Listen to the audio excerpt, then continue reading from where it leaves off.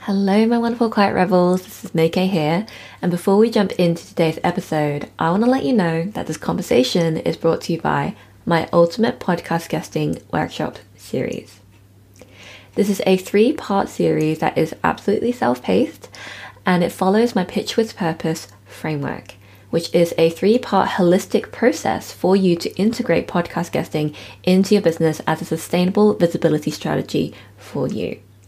So if you'd like to send fewer pitches and land more interviews, create meaningful relationships and business partnerships as a result of this outreach approach, and of course, to find the right spaces for you to show up in a way that helps you express your most authentic self, then I invite you to check this out. All you need to do is go to makeasang.com/UPG, or you can head to the link in the show notes to check it out there. Alright, that's everything from me today, and now back to the show. Hello, my lovelies. This is May Sang, your podcast guesting strategist and mentor, cat lover, and the proud host of the Quiet Rebels podcast. This is the place for experts on the rise who are finally ready to stop playing small and to start showing up as the leader they've always been. And contrary to what you might think, you don't have to be the loudest person in the room in order to be heard. You've always been the type to see things differently, and you've always chosen another pathway if the one laid out in front of you just doesn't align with your way of life. You're not alone in this. So to help you on your journey, I'm bringing conscious conversations to the table with myself and guest experts who will help you with the inner work that needs to be done in order to make a positive impact on the world with what you do. I see you. And now it's time to hear you, my friend. So please welcome to the Quiet Rebellion. Hello, my wonderful quiet rebels. It's May Sang here, your lovely host. And I'm so excited that I have a truly, truly amazing guest with me today. And we're going to be talking about how you can build a globally inclusive business by embracing all of your identities. So this is with none other than Danbee Shin. So Danbee, thank you so much for coming onto the podcast to talk about such an important topic. Oh, thank you so much for having me. I am so excited to be here. All right. So I have, I think we have been almost passing each other like ships in the night sometimes, and also being able to actually witness what each other do. And I started noticing more and more of your work around, how we can take the steps to move away from being a purely Eurocentric kind of focused business to a more polycentric one. And those are terms I just recently learned. So I feel so proud of myself that I can put it into context. But for those of us, but for those who aren't quite sure what those terms mean, could you share what they mean to us and how you really got into this work in the first place? Thank you for asking.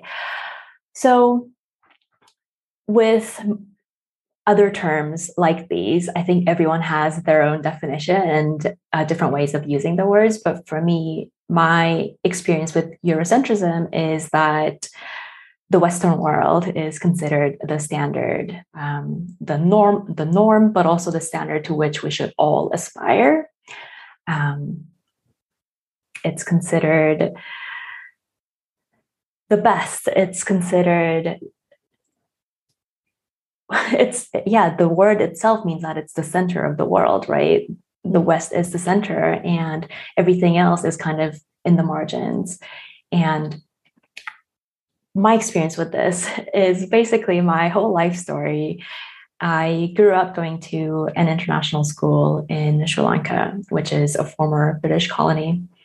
We were talking about tea just before we started recording. Yes. If you are a fan of Ceylon tea, Ceylon is an old colonial name for Sri Lanka, and that's where it comes from. I went to an international school, but in hindsight, a lot of the people who are in positions of power, the heads of school, the heads of departments, board members, people leading the Parent-Teacher Association, they were all white or Americans and Europeans.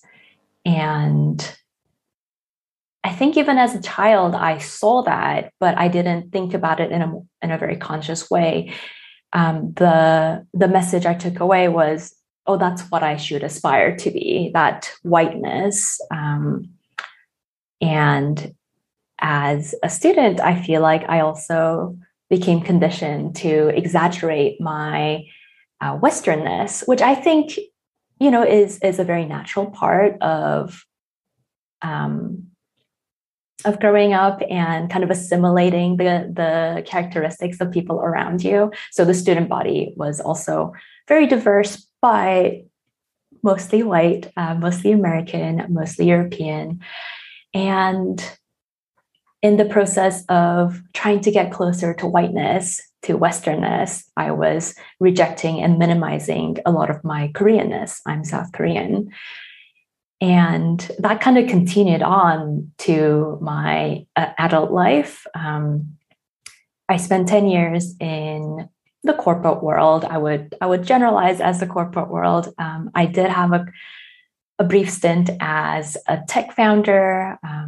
I also worked in other people's startups. I worked for big multinational conglomerates, and all of those experiences also involved working for a white man. The CEO was always a white man.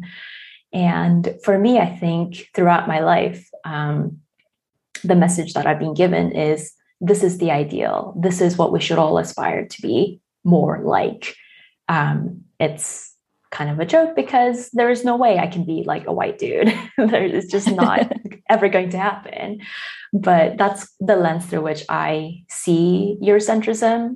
It's definitely also very much everywhere in the online business world because, the online business world is not separate from our real world, the world we live in.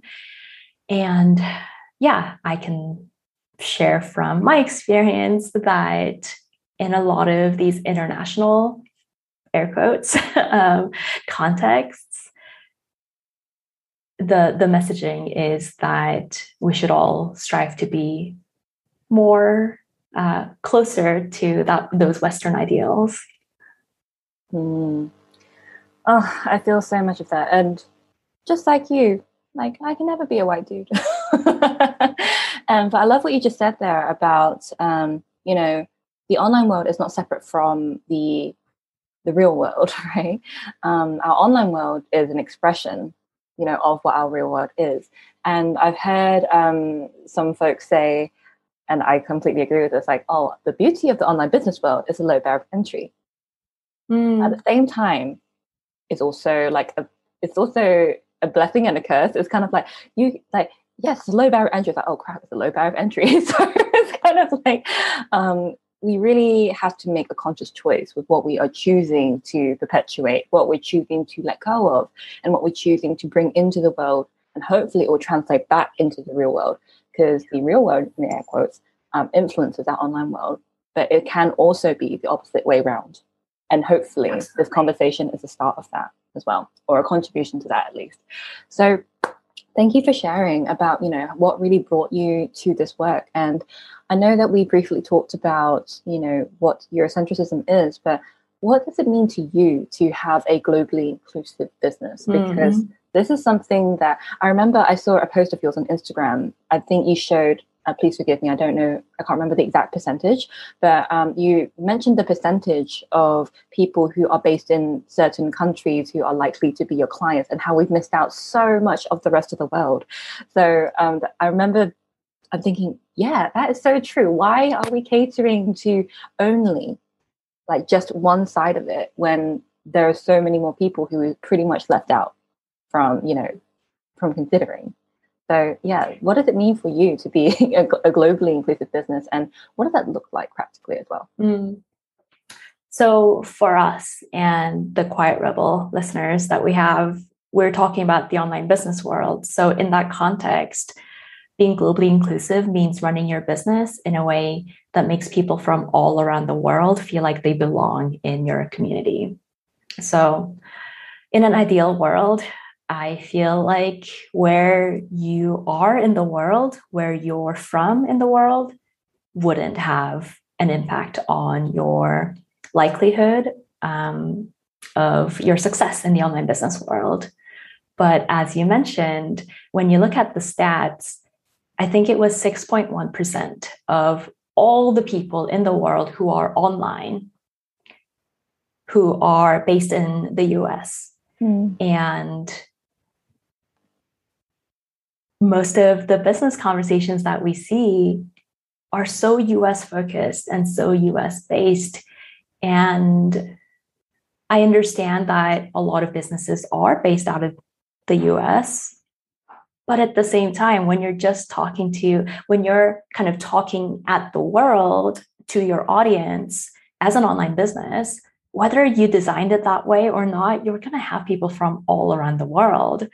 So if you're choosing how you present your offers, how you sell those offers, how you interact with people in your audience with just, I'm going to pick on the Americans now, with just the US-based audience in mind, you're leaving out 94% of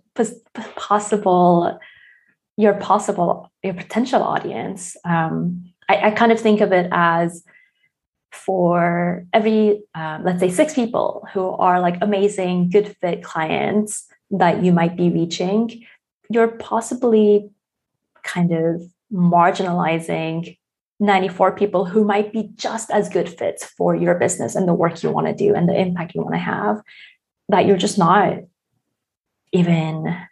not even speaking to.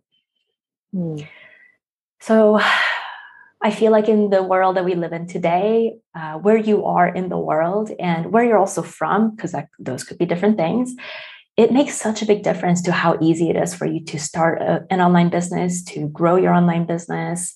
And a big part of that is it's hard to find communities where you feel like you belong. And I'm just speaking from my personal experience. So for me, when you're running a globally inclusive business, you're taking care when it comes to choosing what words you use, what sales strategies you use, how you interact with people in your community. And you're doing all of that in a really intentional way so that everyone in your audience feels not just tolerated, but they feel valued and appreciated and celebrated. Like it's a good thing that they're there. Yeah. Oh, the visual that you said, like just a while back around, speaking to 6 people, like just think of it as an event, right? And so say if there are rows, each row has 6 chairs. So it's almost like only speaking to people in the front row, and everyone else behind them is like, no, like we're here too. Yeah, we're here too. Hello. Right. So, that's such a powerful, powerful visual. And there's something that actually came up for me as you were speaking, and that was, so if someone is, they are fairly successful with only speaking to the US centric market, right? And so they're like, okay, well, this works, so I should just keep going. So how would you kind of advise someone like that to be able to kind of not break the cycle, but expand the cycle, let's just say, without it feeling like, oh gosh, but what if I'm sacrificing that? Because we have a need to take the path of least resistance. And when we know that something works, of course, we're going to continue it, right? So what are your thoughts on that? Such a good question. And also, I have another version of this question that I've gotten a lot that kind of comes from the same place. And it's, well, I look at my audience and this is what works for most people. So I should do the thing that works for most people, right? And I feel like that's such a logical conclusion to draw. And at the end of the day, it comes down to what's important to you. Maybe it's not as important to you that you serve people from all around the world.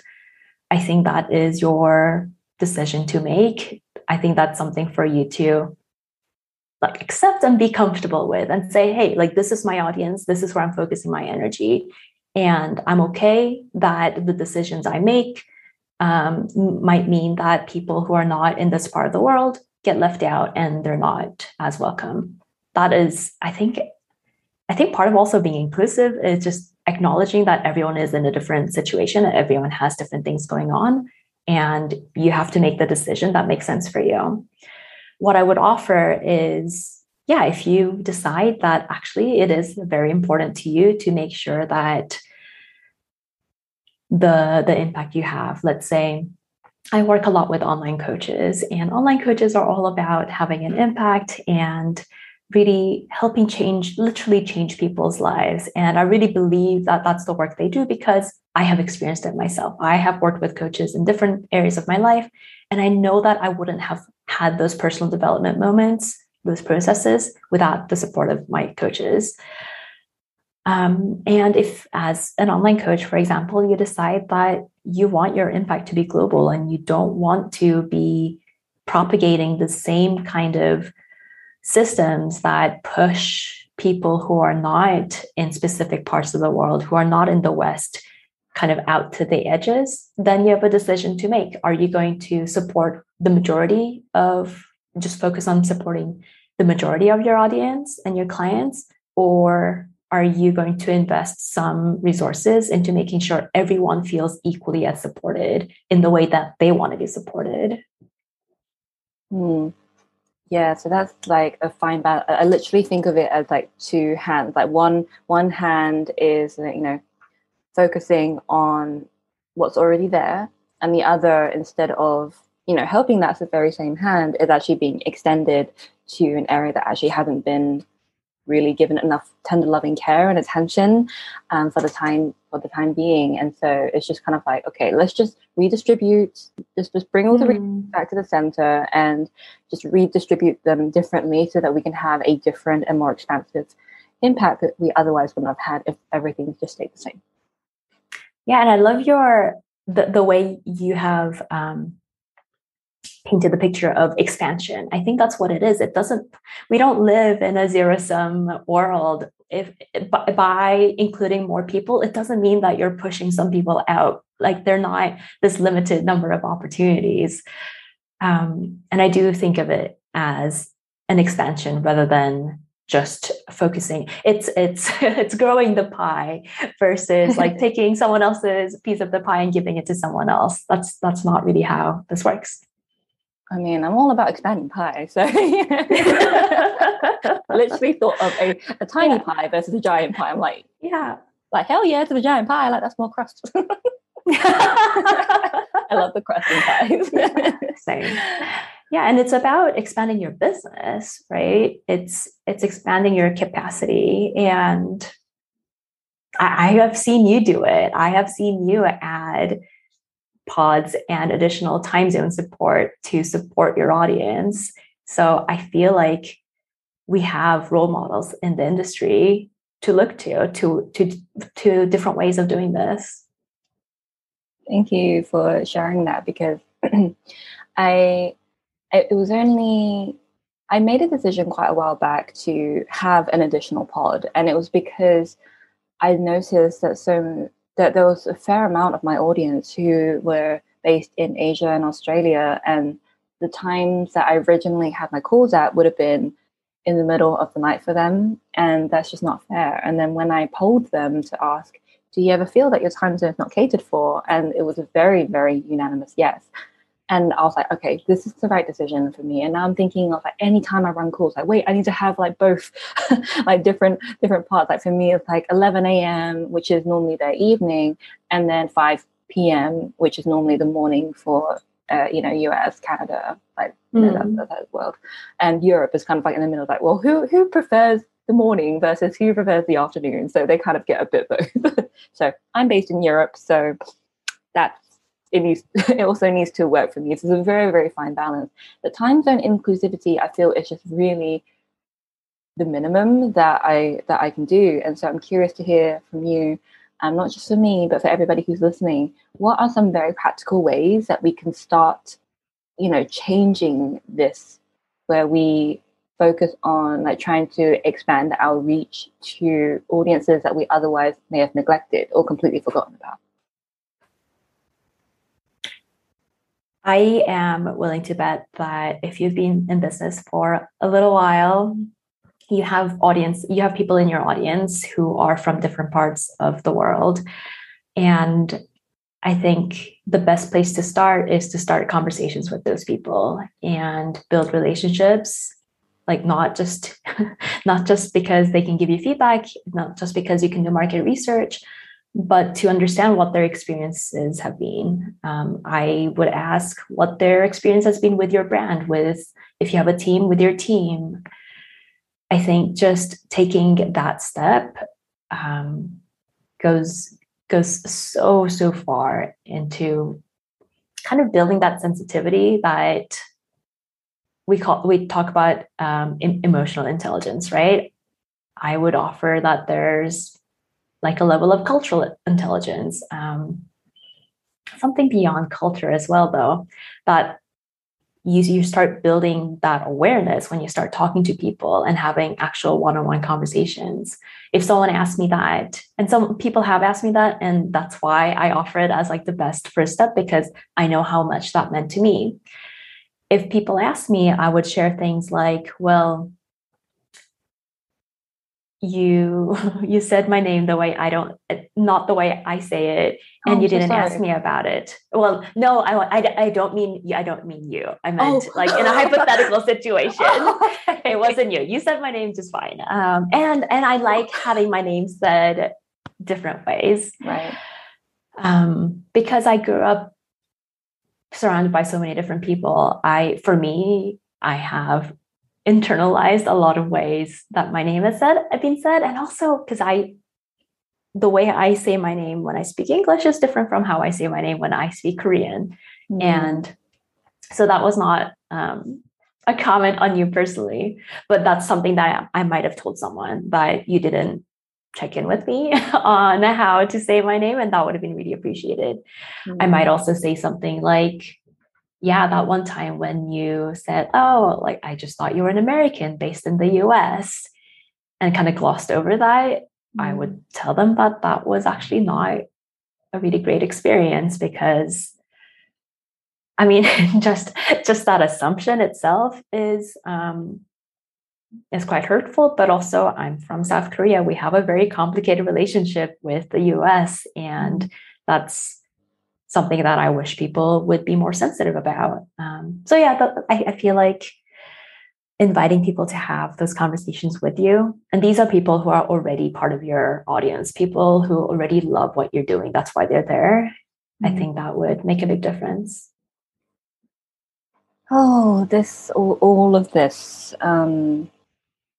Yeah, I can definitely relate. And the reason why I immediately was like, oh my God, I'm so sorry, is because I get it, because my name gets mispronounced all the time. Like I get called Mikey a lot, or Mikey, or yesterday I got called my Kai was yesterday. Oh my gosh.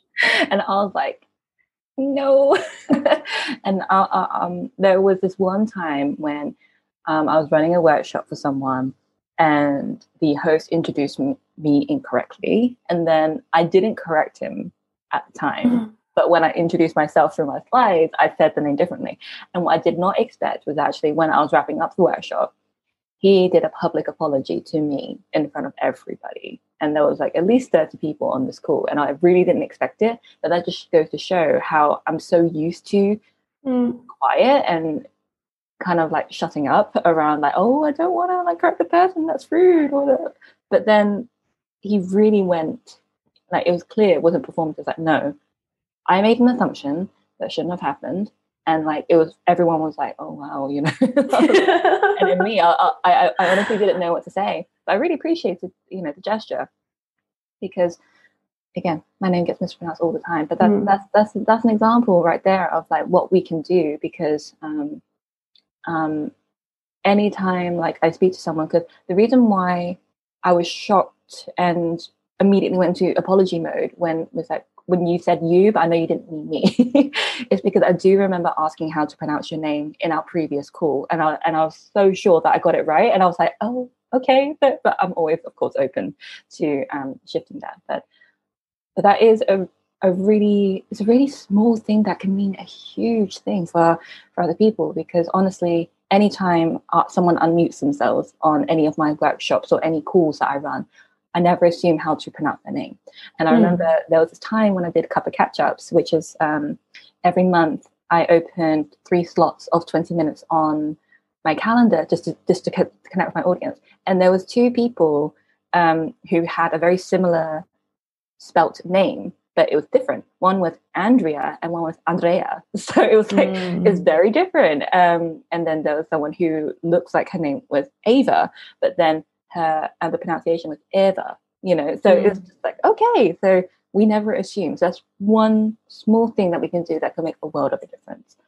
All right, so we've got time zone inclusivity, asking people how to pronounce their names, and having rich conversations, which I completely agree. That has really expanded my perspective so much by having just these private conversations, not just for the sake of feedback, but just out of genuine curiosity. And I'm so willing to learn and hear what they have to say. And I can tell from how they're speaking to me that it's kind of like, oh, wow, you actually care? It's kind of like, oh, no one's asked me this before. And that makes me really sad to think that that's out of the blue for them and it's not a norm, So, yeah. Names are big as well, right? Especially, I don't want to speak for you, obviously, but I have a feeling you might relate, especially when you have a multicultural background. Our names often connect us to parts of us that don't get seen as much. And so for that reason, they're also extra special. They are.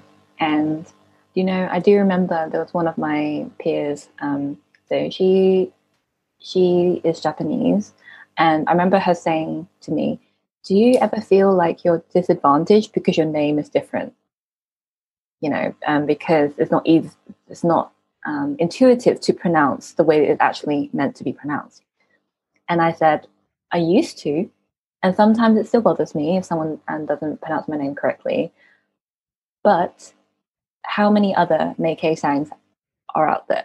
How many other Meikei Sangs are there who do what I do? None. If you type in my name in Google, I'm covering all the pages pretty much. At least with I've actually done this like incognito, so when there's no search history. Yeah. And I go back at least 8 pages, and it's all me. So I'm like, well, yes, it sucks that my name's not pronounced correctly, but hey, there's not that many people who actually have the same name who do what I do. So that is actually a underlying benefit that I did not anticipate, but it helps at the same time. Yeah, so did not expect for this to come up, but at the same time I kind of did. So there's a question that I've been wanting to ask you, and that is, how do we infuse and intentionally bring in the layers of our identities into the way we express ourselves in our businesses?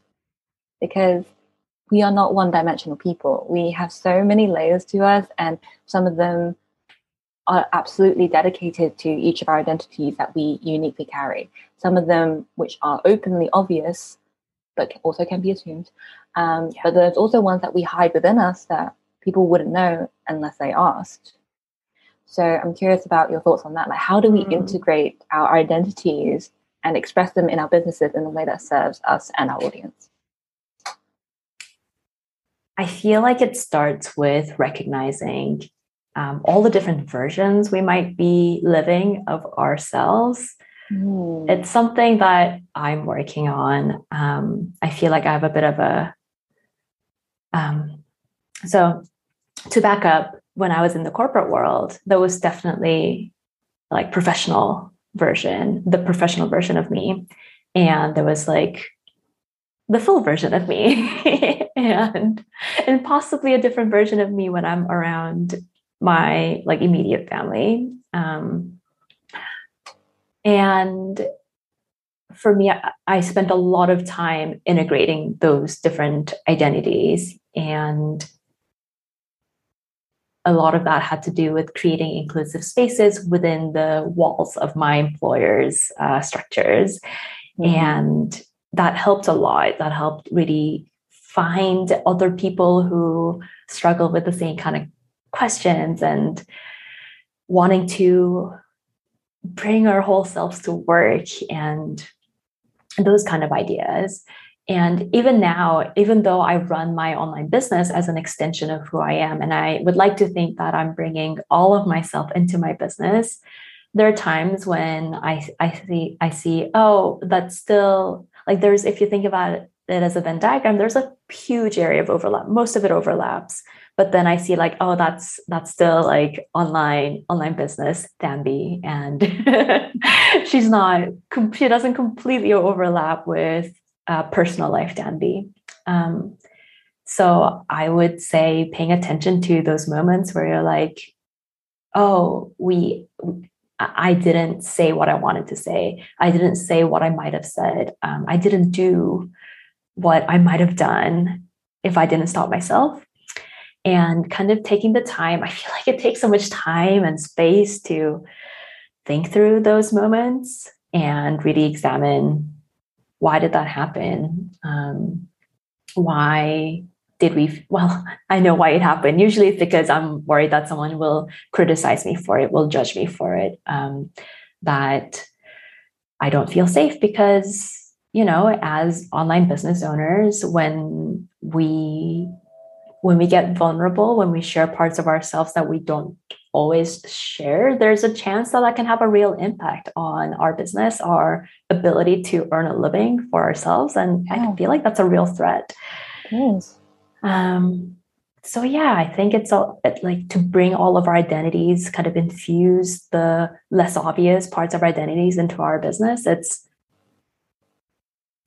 paying more attention to how we show up and how we hold ourselves back, and thinking about how we might not hide as much those parts that we keep hiding. Oh, this is really making me think. And that's a really good thing, because it makes me wonder, which parts of me am I willingly choosing to keep separate? Because there are some things that we just shouldn't put into our businesses if it just doesn't feel right for us. So for example, I don't share much detail at all about my partner, who's a huge part of my life, but my partner has chosen to that she says to me, she's a very private person, so she doesn't really want her picture anywhere, or any identifying information. I'm like, yes, of course, completely respect that. And I know some people have their partners in the center, of their marketing, and some of them, and also some people choose to have their kids there, and that's them, and it's definitely not me, because when I have children, I'm sure I'm gonna be tempted to share how cute my baby is. I probably will share a picture every now and then, but they won't be a huge part of it, because in Chinese culture, we are pretty much, we're very private and very offline, don't like sharing too much personal stuff out in the open, but only with people that we know. But that's just because of how we are. And so it's kind of like, I'm not going to force something that feels out of integrity to me, and it feels like I'm dishonoring my identity there as well. So it's definitely a case by case basis for each identity. Like each identity, like what space do you have in my business? I mean, for example, a hidden identity of mine, I have shared it a fair amount. Like I just did the fact that I'm in a same-sex relationship, right? So I am on the LGBTQIAP+ spectrum. That's a long acronym, but but for example, I won't quite put the pride flag out openly in my bio. I'm not ashamed of it, but it's because I have been shamed before in my culture. And so I'm still carrying a trauma response there that needs to be worked through. Maybe one day I will, maybe one day or maybe I just won't, in the future. But it's not because I'm not proud of it, but it's because it's just my personal limit with how much I'm willing to share. But I have noticed there was one time when someone who is very, very open with her sexuality, and she has this on her bio and on her Instagram, and when she found this out about me, she added me into a conversation where everybody identified somewhere on that spectrum, and I felt very, very uncomfortable, because they were talking about things that I just couldn't resonate with, because some things were very private. And then I had to have a very confronting conversation with her. She honestly meant well. I do know that because she said to me like, "Oh, when I what's it? Oh, when I found this community, I felt like I could be myself." But that's amazing for you. I'm so glad. And I said, but the thing is, I didn't consent to being added to this conversation, and because of that, I felt very exposed, and I felt that I was being thrown into the deep end there with an identity that I only share with people I know and trust enough to tell. And even if the intention means well, the impact still matters. But she was very understanding, and she honestly didn't mean anything by it, which is why I couldn't be mad at her. But it was a way to reinforce that boundary. Like, look, this identity is a part of me that I'm only willing to distribute in certain places, which is why visibility is so important, especially when you know how to go for certain opportunities, for places and with people who you feel comfortable enough to share certain parts of yourself that you otherwise wouldn't share with just anybody. But I wanted to share that story. I wonder if that resonates with anyone who's listening right now, or if anything came up for you, Danbee, like as I was sharing that about having a part of your identity that was expressed to people that you did not consent to. Has that ever happened? If you don't mind me asking. I don't think in that exact I don't think I have ever been put in that kind of a situation, and I'm sorry that happened to you. As you were speaking, what made me think about is for me, the identity that you chose to bring to the front was that person who was willing to say, hey, this situation that you put me in without my consent made me feel really uncomfortable, and this is a problem.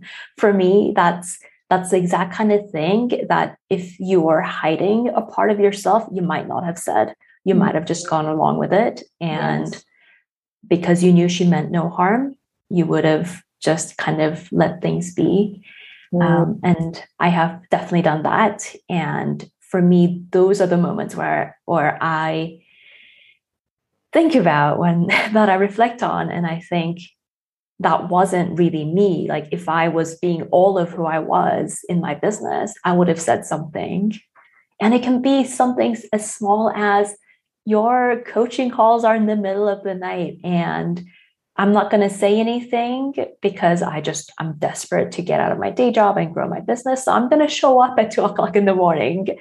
And those are moments where I didn't say anything, although I wish that in hindsight I had them.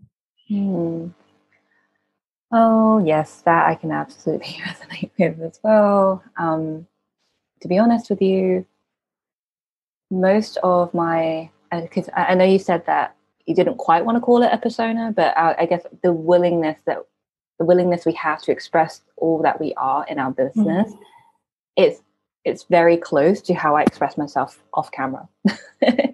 And that's very special to me because honestly, sometimes in my business, I wish I could share this in every context of my life, but it's not the case. And it's quite sad, really. But at least there is a place for that to occur. And it's definitely where the reason why I'm working on all of this internal stuff, all this identity stuff, is because of how much it means to me to be able to show the work in progress for anyone else, not as an example, not as the way or the how to or anything like that, because I always make it clear, this is not a how to, this is just how I've done it. So just take what you will and leave behind what doesn't resonate. But yeah, so it's definitely multi-layered for sure. Right? Because we are. Yes, we are as human beings. We're not one-dimensional. We are multi-layered for sure. And so there's no wonder why it's difficult to or challenging, I guess let's use a different word. That's why it can be challenging to move from a Eurocentric type of business to one that is more globally inclusive, because it actually challenges us with stuff that comes up. How many things have we squashed over the years? Have we silenced our own voices and dismissed ourselves for the sake of being quote unquote accepted in a place that we should be yes, we should belong there, but at the same time, do we need to dismiss so much of ourselves in order to belong? Because if that is the case, then we are not honoring ourselves. And so that's not true belonging. Yeah, it's not true belonging. It's being. So you know the term DEI, like diversity, equity, and inclusion. Some have said that there is a missing letter at the end, and it's a B, which is belonging, because some people can be included without actually feeling like they belong. So that's complex. I feel that a lot. Yeah, I feel that so much. Yes, exactly. So it's kind of like, okay, how can we bring in more of the B, basically? Like, how can we help ourselves belong? And sometimes if you can't find a space where you feel like you belong, that's often the space that we're called to create. Mic drop. Like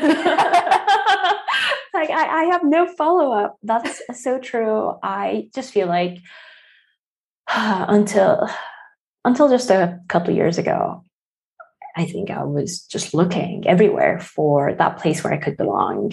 And I just felt, I came to the realization that it's impossible to belong somewhere where I feel like I'm still filtering myself, where I'm still not bringing all of myself.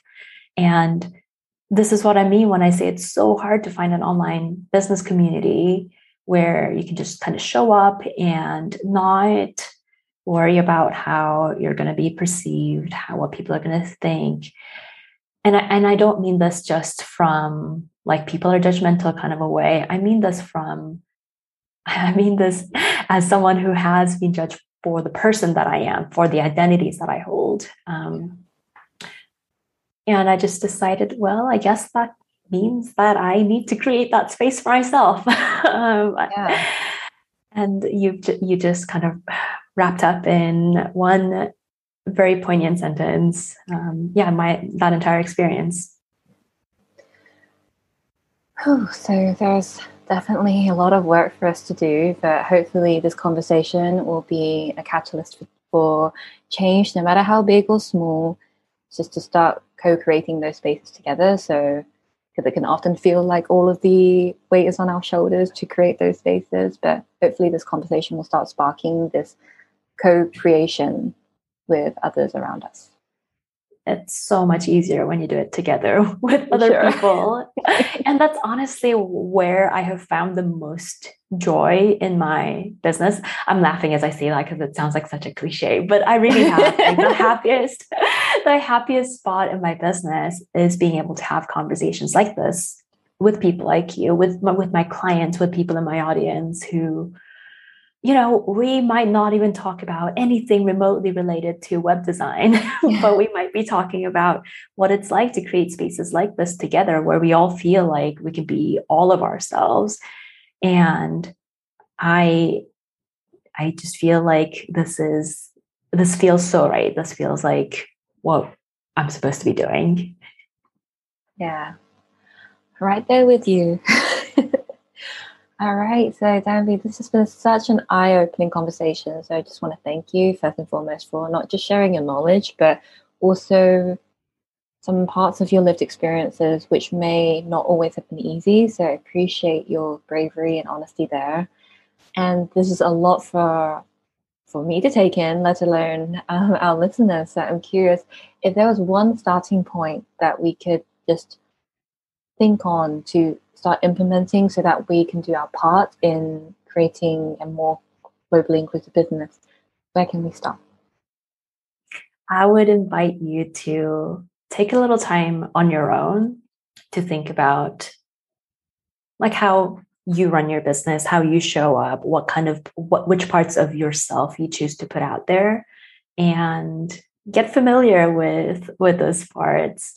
It's not, I think, because we are who we are, it feels so obvious. But when you start kind of breaking down, oh, why do I think this? How do I know this? Where did I learn this? And how does that tie in with different parts of my identity? I feel like you'll learn a lot about yourself.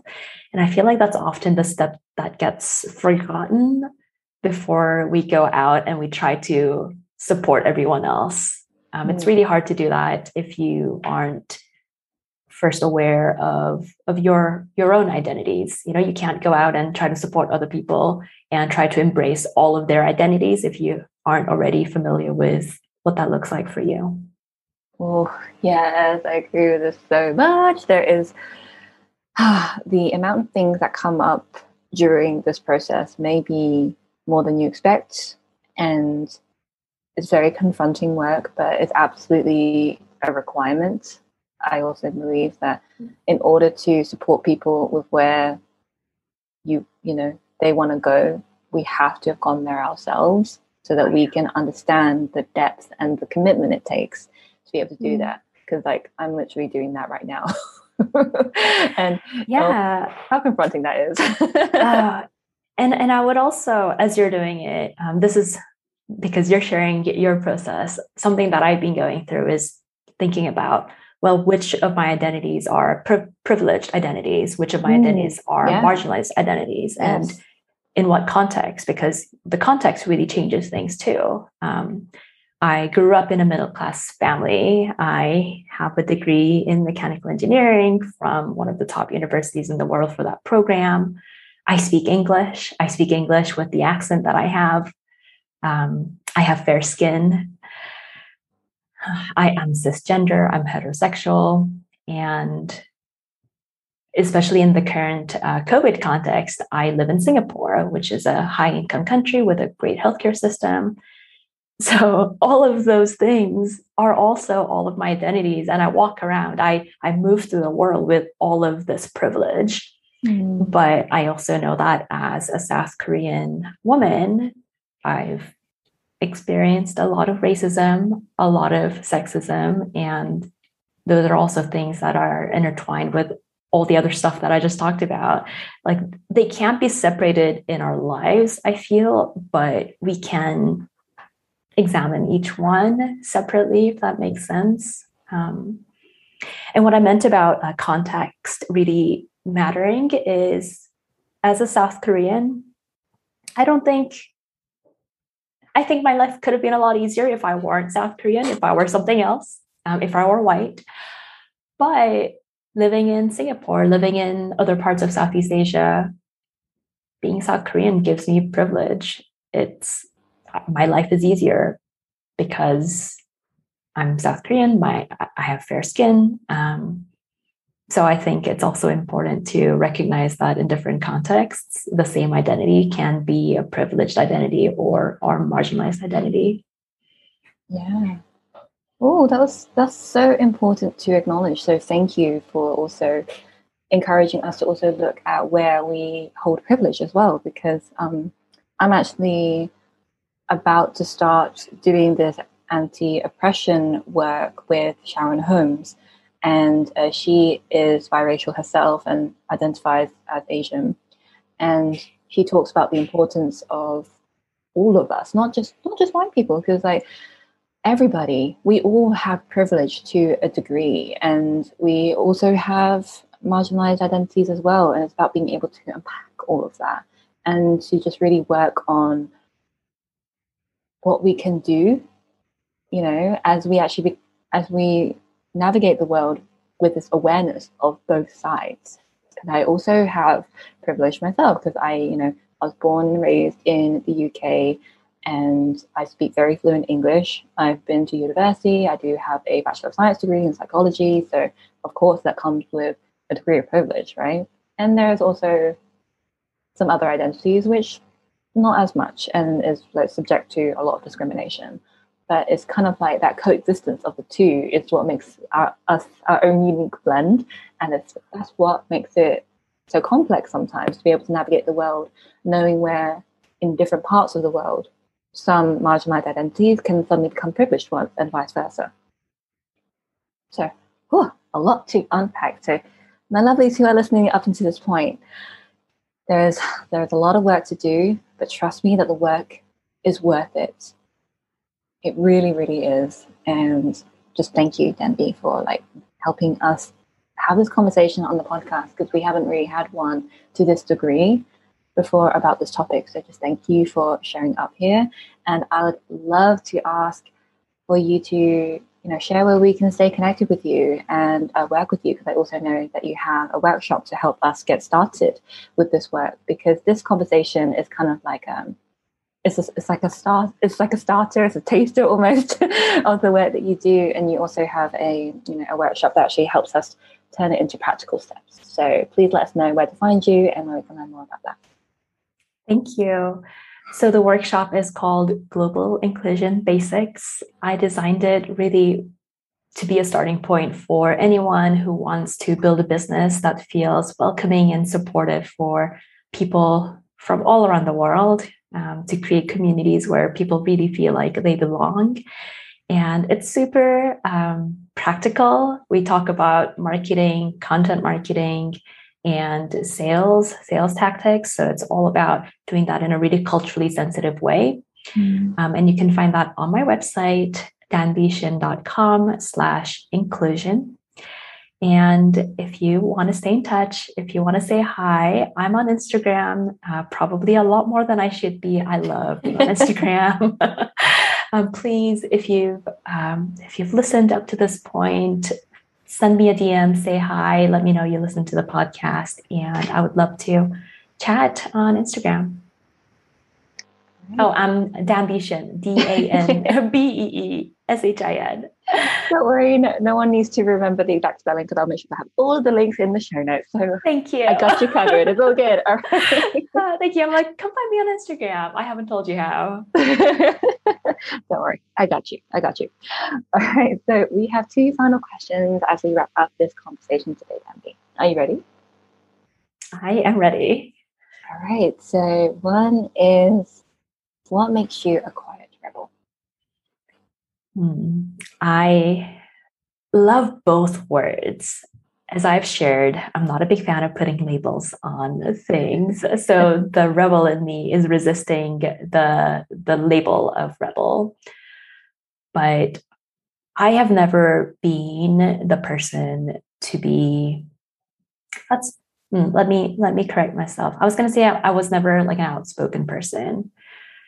That's not true. I am an outspoken person, but I think that's been conditioned into me. I'm naturally a much quieter person. I was a much quieter child than I am as an adult. And I think that's really who I am inside, and a lot of conditioning to present myself a certain way has made me louder. And I actually much prefer to listen, to actually have conversations, and especially in the business context.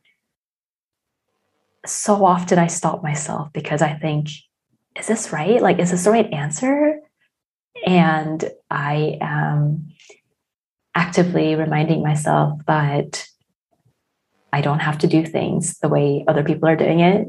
And I feel like the voice inside me, the fire inside me tells me that things don't have to be done the way that they've always been done. And I feel like people who follow you, who listen to your podcast, feel the same way. And I feel like that's my point of connection. Oh, yes. Oh, I love asking this question to my guests, because everybody has a pretty different definition of what it is, but that's the beauty of it. There is no one definition. You can be a quiet rebel to being a quiet rebel. But thank you so much for sharing your version of what it means to you. And my final question is this. So, my lovelies, if you have been here before, you know what's about to happen next. But just in case this is your first episode listening and you picked a really wonderful episode to start with, by the way, when you hear the sound, it means it is time to ask our wonderful guest of the day this question. So, Danbee, what is one weird fact or a fun story about you that no one else knows on the internet? It's not super weird, but I'm an older child. I am your stereotypical firstborn. I have a younger sister, and I know that a lot of her experiences were made less pleasant by everyone kind of setting me up as like the example, the thing to be more like. And it wasn't fun for her, it wasn't fun for me, but I think that kind of spills out into a lot of how I live, how I run my business, how I do different things in my life. I'm really trying to fight that conditioning that I got with all the cold stars, with all the responsibility of doing everything right. I was that annoying kid whose essays got photocopied and passed around as like, here's a really good example of how you should have written this essay. And I was that really embarrassed me as a kid. And yeah, I feel like sometimes that personality kind of creeps into my work. Oh, that's a lot to carry. And I'm a younger sibling, so I can only relate to a degree, because I was always compared to my sisters that, oh, like, why can't you be like your jeje, which is jeje means older sister, basically. And it was never the other way around. And understandably so, but yeah, I can imagine. But thank you for sharing that, because I know that anything from family life is very precious and very personal. So appreciate you sharing that with us. Thank you.